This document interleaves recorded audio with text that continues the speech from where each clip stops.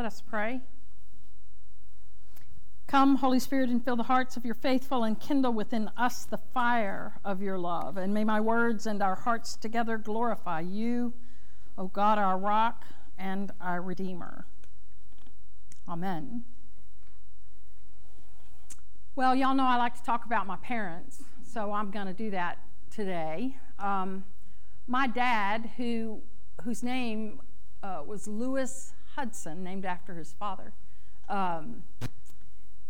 he was renamed by his oldest grandchild, who named him Papa Hut. And that's what we called him to the end of his life. Anyway, Papa Hut had, in his lifetime, 4 knee replacement surgeries. Now, he evidently outlived the first 2. They went to seed, and so he had to have 2 more done. When I was young, it was the practice of our First United Methodist Church in El Campo, Texas, to serve Holy Communion once a month. They didn't want to have it too often, They had to just have it once a month. As with most United Methodist churches at the time, there was a communion rail that ran the whole front of the church that separated the body of the church, what would be called I can't remember the name, but from the chancel, which is the platforms that have the pulpit and the lectern and the choir and the organ and the altar table. Well, when Papa Hut would go for communion, he couldn't kneel most of the time because of his knees hurting so badly. But he would always lean in and take a whole handful of those little chiclet crackers because he just believed that you had to get as much as you could of this feast of God's grace. Well, after we left El Campo and moved to Bryan College Station, and after he'd had a couple of those knee surgeries, maybe a third by that time, my mom, who Hudson had named Mama Joe, woke up one morning to a noise coming from the den. It sounded like a groan, and thinking that Papa Hut had fallen or had hurt himself, she got up quickly to see him on his knees in the den, with his hands clasped, facing his chair, and his elbows on the seat of the chair, praying. And so she exclaimed, "Elsie!"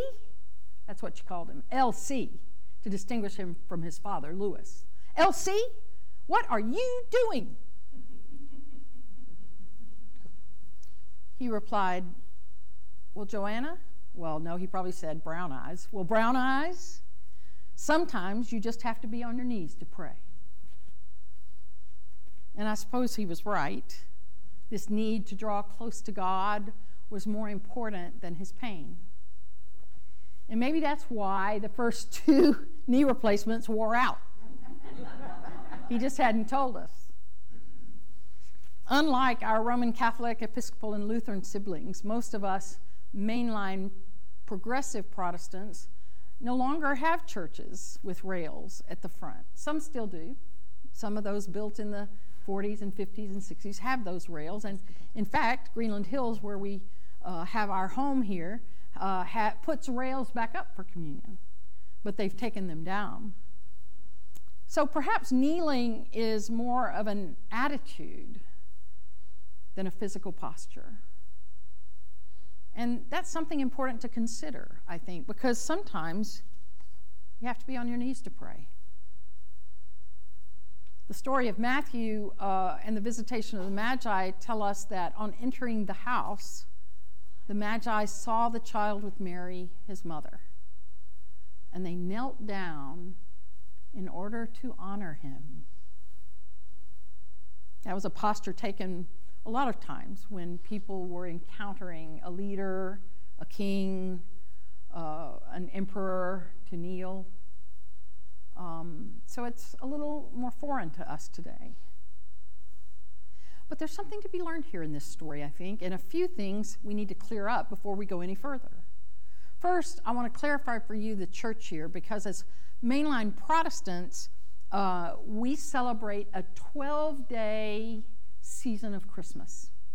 You know the song, the 12 Days of Christmas. Well, that signifies that there's a 12-day season of Christmas. So Christmas happens on the 25th, and then 12 days later, it's January 5th, and then the 6th is Epiphany.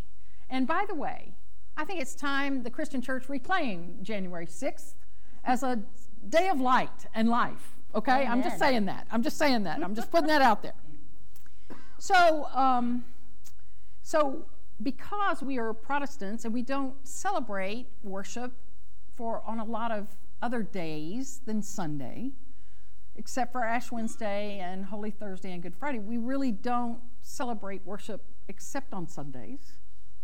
And we're unlike our Roman Catholic siblings in that regard, who have certain days that are holy days of obligation, and other holy days that there are worship services specifically for special things. And some seasons, there are 2 Sundays after Christmas because of the way the calendar falls. But this year, the first Sunday of January, we call Epiphany, because then the following Sunday is baptism. And then we move on into the season of Epiphany. But that means we're celebrating the visitation of the Magi well before January 6th this year, when that's the actual date of Epiphany. Now, you may think that doesn't matter, and maybe it doesn't, but I just wanted to clarify for you so that you would know what's going on this year. Now, the actual scriptures that we have also have a unique thing that happens. You know, during Advent and on Christmas Day, we heard stories this year from the Gospel according to Luke that led up to Christmas Eve for us, when we heard the Christmas story as told by the writer of the Gospel of Luke. But today we hear a story from the Gospel according to Matthew about the visitation of the Magi to the child Jesus. And so, as modern Christians, we have typically, and even ancient Christians, had conflated those 2 stories. So what we get in our manger scenes are the angels, the shepherds, the animals, and the Magi. Well, you know, the Magi weren't at the side of the Christ child in the Gospel of Matthew. In the Gospel of Luke, the angels and the shepherds and the animals are all there, but not the Magi. In the Gospel of Matthew, we get the Magi, but not the angels and the shepherds. And you may, again, think that really doesn't matter much until you consider this. Until you consider that there's a difference in the 2 stories. One is about an infant that has been provided for. The mother and father provided for a safe place for them to have their child we sometimes think it's a barn or a cave, but it was actually a safe place. It was a warm place. It was a comfortable place where they have this baby. And these angels sing in the hillside, and then the shepherds come. I mean, it's a beautiful story, and it has a specific purpose to recognize that the least and the most marginalized of people even came and worshiped this child that was born. But in the Gospel of Matthew, there's something else going on here, because what we know of the story is that as soon as Herod figured out that those Magi had fooled him and tricked him and gone on their way without telling him where this child was, he issued that horrible edict that every male child 2 years and younger in the kingdom should be executed, because Herod was just that paranoid and just that evil. Well, when you're a parent of a 1 to 2 year old child, and these strangers come from a distance and bring gifts, but also tell you that Herod is looking for this child, it's a very dangerous story. It's a very important story, and it takes on a whole different meaning. And that's why I think it's okay for our manger scenes and our songs like the First Noel to include all the movable parts of both the gospel birth narratives, but it's important for us to recognize the difference as well. And so what we find is that we have these manger scenes and songs that reflect this conflated story, but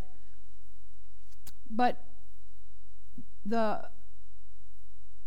importance is that we pay attention to some of the differences as we engage the scriptures. So some important things happen in today's gospel reading. The Magi were likely Persians living in what is now called Iran and Iraq. And they were also probably Zoroastrians.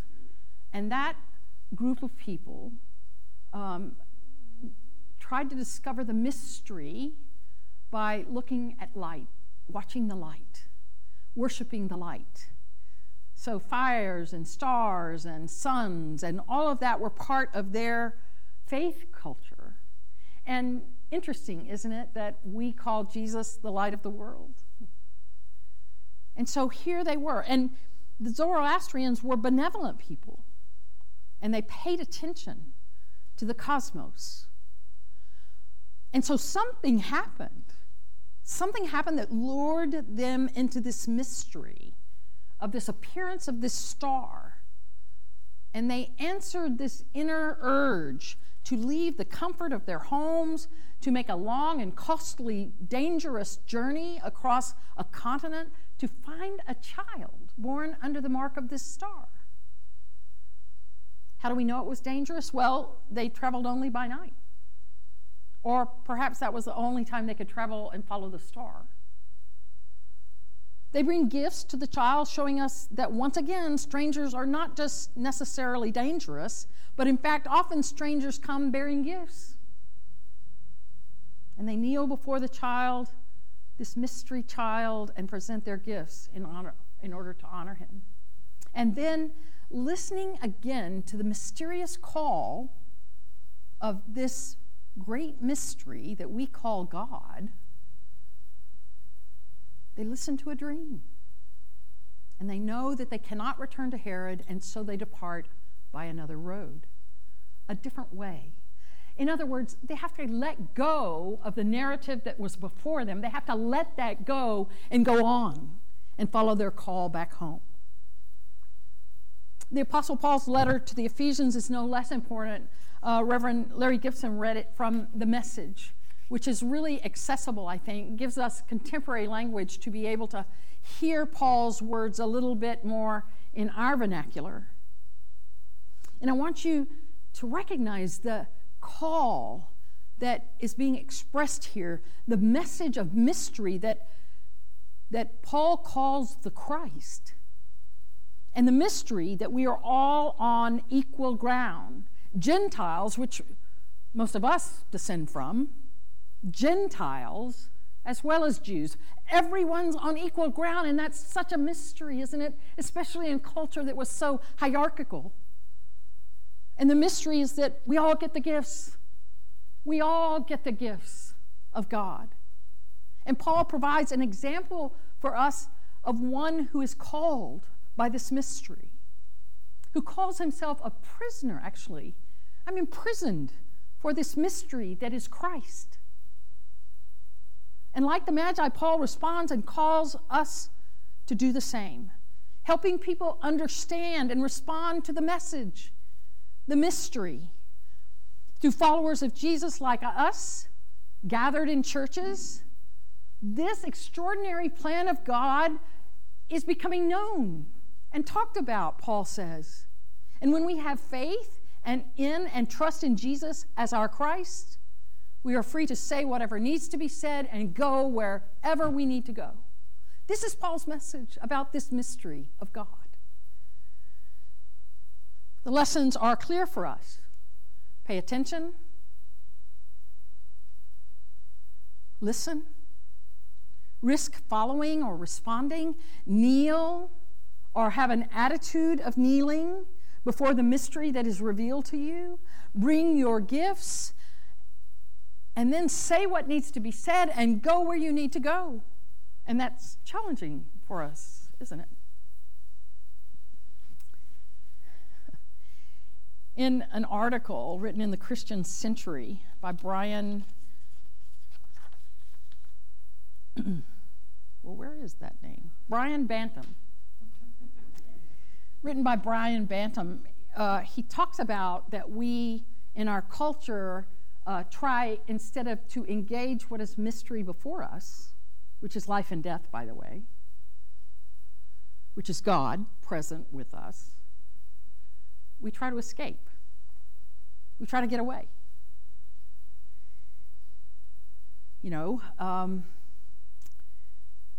Take, for example, Elon Musk and Jeff Bezos, who recently were so excited to get away that they launched themselves into space for 30 seconds of weightless bliss.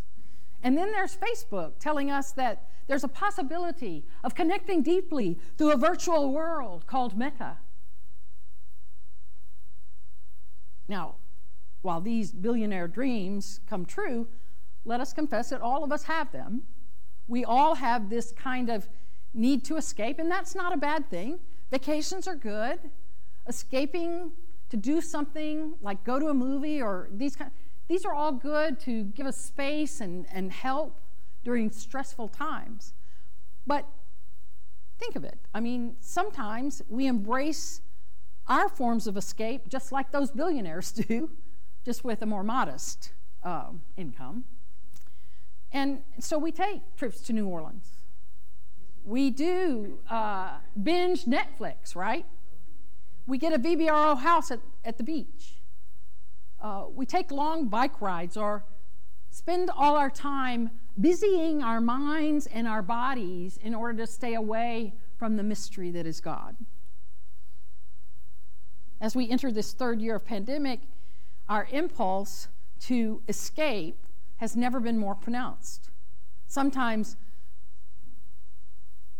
it's more prevalent because of all that we are facing.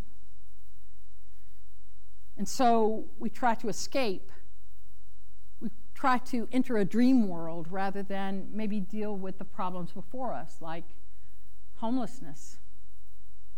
I got an email today from Larry, who was on his way to the church where he works, and he said, I drove by so many people sleeping out in the cold this morning. What can we do? Are there things to help? So I got to go find that out. And that's hard to look at. And it's hard to acknowledge. In our American world, we like to have things and not have to deal with the heartaches that are out there, right? Well, in these ways of saying no to life, no to a life with God, no to encountering the mystery of God, no to examining carefully our lives and our deaths, God chooses to say yes to us. At Christmas, we discover that God comes to us and doesn't avoid us and wants and seeks us. And that's mind-blowing when you think about it. God becomes flesh and lives under the tyranny of empire in order to draw close to us. The early teachers of our faith taught us that God becomes like us so that we can become like God. But at Christmas, we discover that God is now like us. So to become like God is also to come nearer to ourselves and to each other, that we might find the freedom of living in these bodies and all our complicated realities. Richard Rohr, in his daily devotional one day last week, explained the idea of people who can find another way of being in the world and being present to the mystery. He talks about, and you know this, we've divided ourselves into groups, and we see the world very linearly and on a line that is between right and wrong, good and bad, yes and no. And we're on the side of the good and the yes and all of that, and all the people that disagree with us are on the other side, right? And so we have divided ourselves into these categories. It doesn't matter what labels we use. We can use political labels. We can use cultural labels. It doesn't matter. We've divided ourselves into this division, this dual thinking. But Rohr says there's a third way. And the third way is about kneeling or having a posture of kneeling. He says we might call it wisdom, which, by the way, is what the Magi were, wisdom teachers. And this third way demands that we recognize that this isn't about dichotomies, it's about seeing the paradoxes. It's about living the questions. It's about transforming our consciousness and moving beyond this dualistic win-lose mind that we have. Our faith has always taught us that to be truly authentic, to enter into a true reality, to enter into the mystery that is God, we have to seek the encounter of God. We have to listen for the encounter of God. We have to answer the call of God. And contemplation is one way to do that. Contemplation, meditation, slowing down, breathing deeply, opening our eyes and our minds and our hearts to a God who is calling us. And that's why the Magi knelt at the manger, and that's why Paul found himself compelled to respond to the mystery of Christ before him.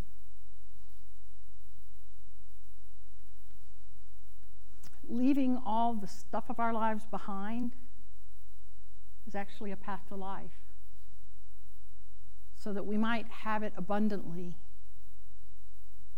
The child we welcomed at Christmas, the child that the Magi knelt before, the child grown into a man that Paul responded to and answered a call to and gave his life over to,